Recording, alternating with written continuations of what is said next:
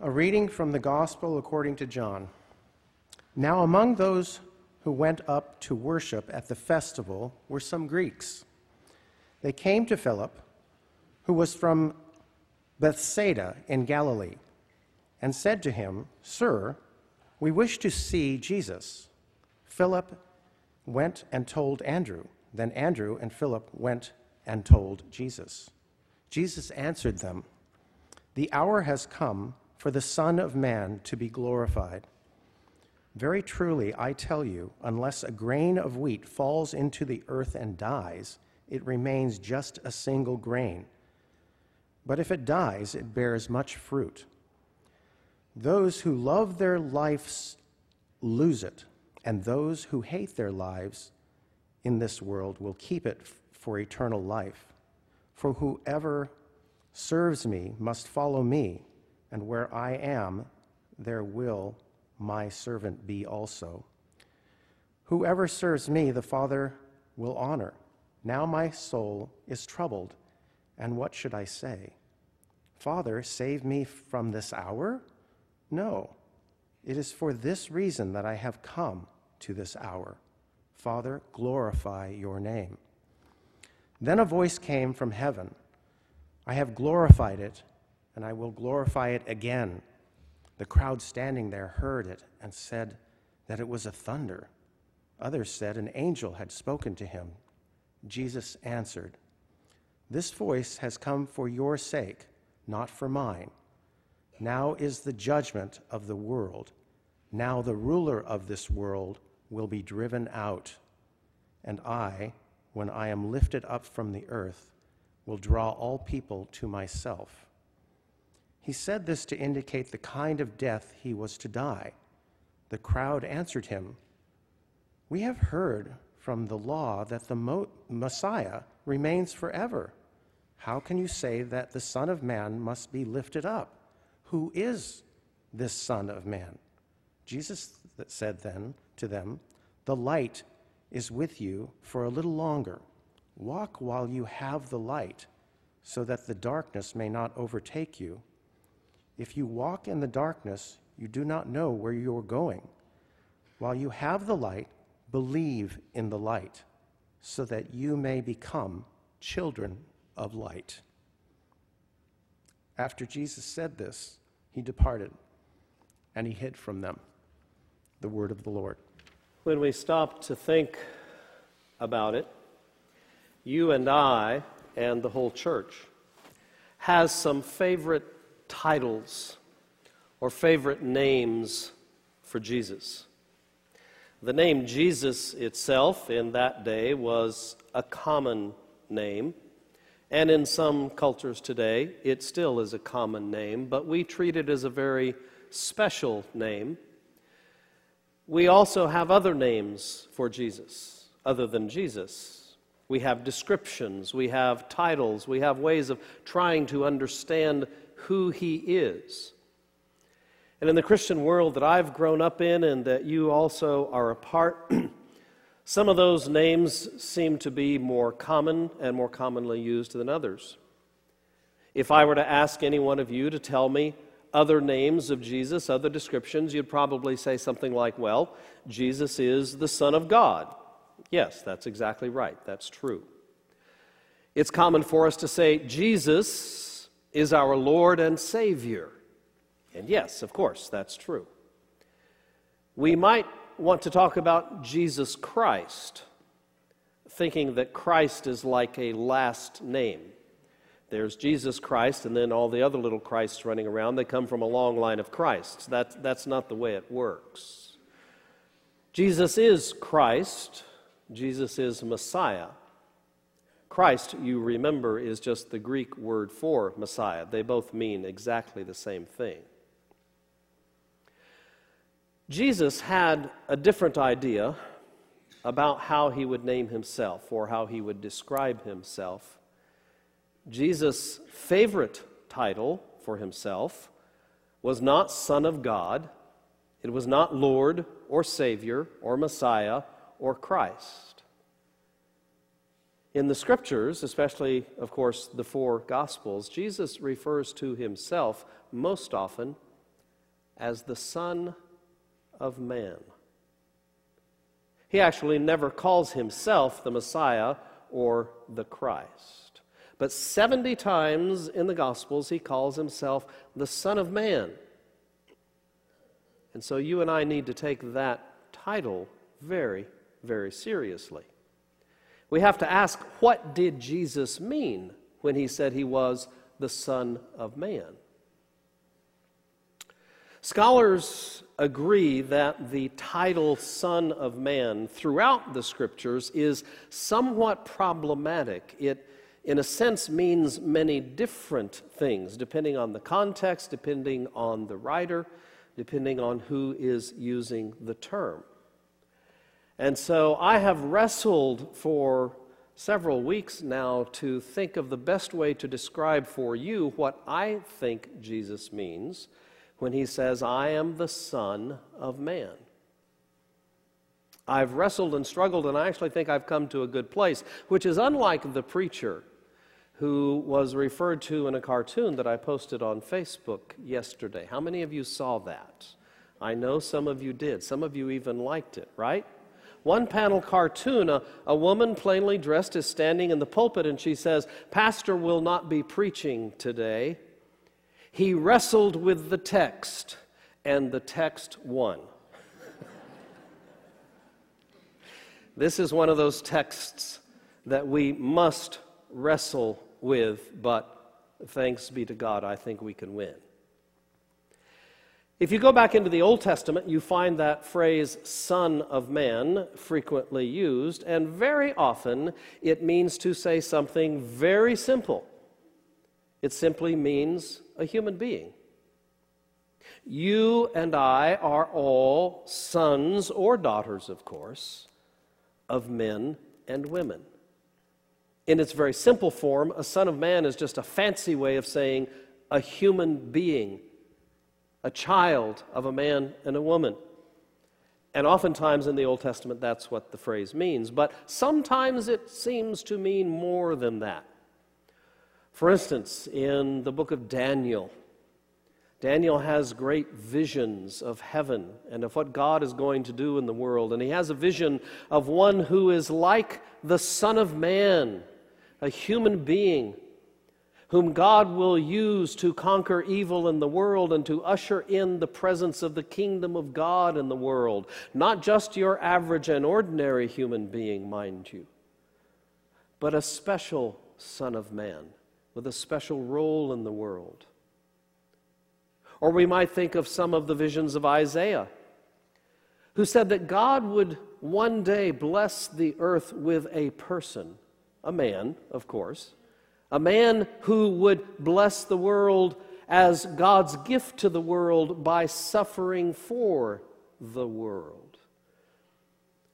In both of those cases, with Daniel and with Isaiah, we have held up before us the vision of a human being who is only human, who is purely human, but whom God is going to use in a special way.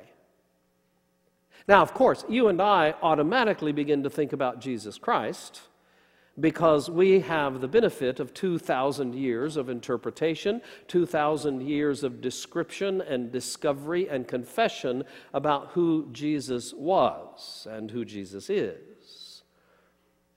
But put yourself in the place of those people who first met Jesus. They had no idea who he was. He was a son of man. Yeah, he was a human being from Galilee. He was the child of Joseph and Mary. They began to sense, though, those who met him and knew him, that there was something perhaps more special going on. As John tells the story then of Jesus' life, John tells us what the other three Gospels tell us, that Jesus had a way of teaching about the kingdom of God and the truth of God that seemed to ring true in a way that nobody else's teaching did. Jesus had a way of welcoming people and encouraging people and reaching out to people that most religious people wouldn't dare touch, but Jesus did, and in a way that he did it, he brought them back into a relationship with God and with each other, and that was unlike most other teachers of his day, all of them, in fact. Jesus actually had a way of turning off his cell phone whenever he needed to do that. And never once did he leave his phone on ringer when he shouldn't.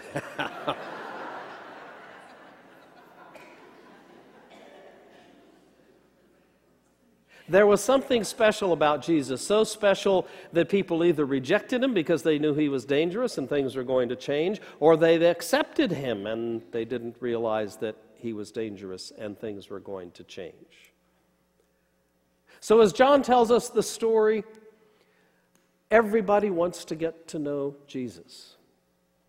Jesus and his disciples have come into Jerusalem to celebrate the Passover. You and I know that in that coming into Jerusalem, that very, very important and difficult things will happen in Jesus' life. The passion, the death, the resurrection. But they don't know that yet, not those who are with Jesus. John tells us that some Greeks want to hear from Jesus. They want to meet Jesus. We like to think it was just the Jews, perhaps hundreds of thousands of them, who came into Jerusalem to celebrate the Passover. But we also know that there were others who were not Jewish, who were attracted by the morality and the ethics and the way of life that the Jews practiced. And so they also practiced Judaism in some form. That's probably who those Greeks were. They wanted to meet Jesus and learn more about him. So they came to Jesus, and we don't know what they asked. We don't know what they said. All we have is Jesus' response to them. Jesus responds to them, as he has to so many others, by saying, "Now the time has come for the Son of Man to be revealed in his glory." There's that title again. It's as we listen to Jesus describing to these Greeks who he is as the Son of Man that we begin to learn why Jesus used that designation for himself so often. Let's learn from it. Jesus, when he said, "I am the Son of Man," was not just saying, "I'm a human being like the rest of you." He was saying that because he was. It is an article of faith that Jesus was fully human. But Jesus was more than just human. Jesus was, in my way of thinking, the quintessential human being. Son of Man is capitalized. It's a title. This is the human being, not just any old human being like the other billions and billions of us on the planet. There's something special about Jesus. He is the human being in whose being the true nature and purpose of all humanity is finally fulfilled and expressed. Later on, Paul would write to the Romans and say that just as God created all humanity in Adam, which means humanity, God recreates humanity in the new Adam, in Christ Jesus. If you want to know what a human being is supposed to be in its being, then you look at Jesus. Jesus went on. Jesus began to describe what the life of this one truly human being would be like. Now, you and I might like to think that there would be wonderful things that would follow because we like to look at other human beings and sometimes emulate things that we see in them. How many of you have a hero or two in the world? Somebody that you look up to, maybe somebody who was really, really smart, somebody really, really capable, somebody who made a big difference in your life. I hope all of us have human heroes, people to whom we can look up and learn something from, right? Usually when we look at our human heroes, we look at somebody who's been wildly successful or wildly popular or incredibly influential or deeply meaningful to the world, someone a lot like I am.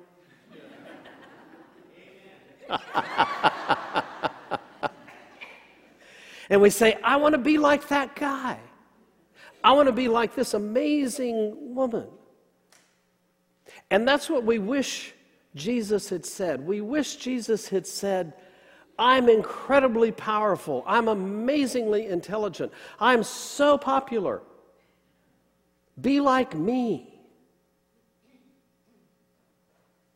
But that's not what Jesus said.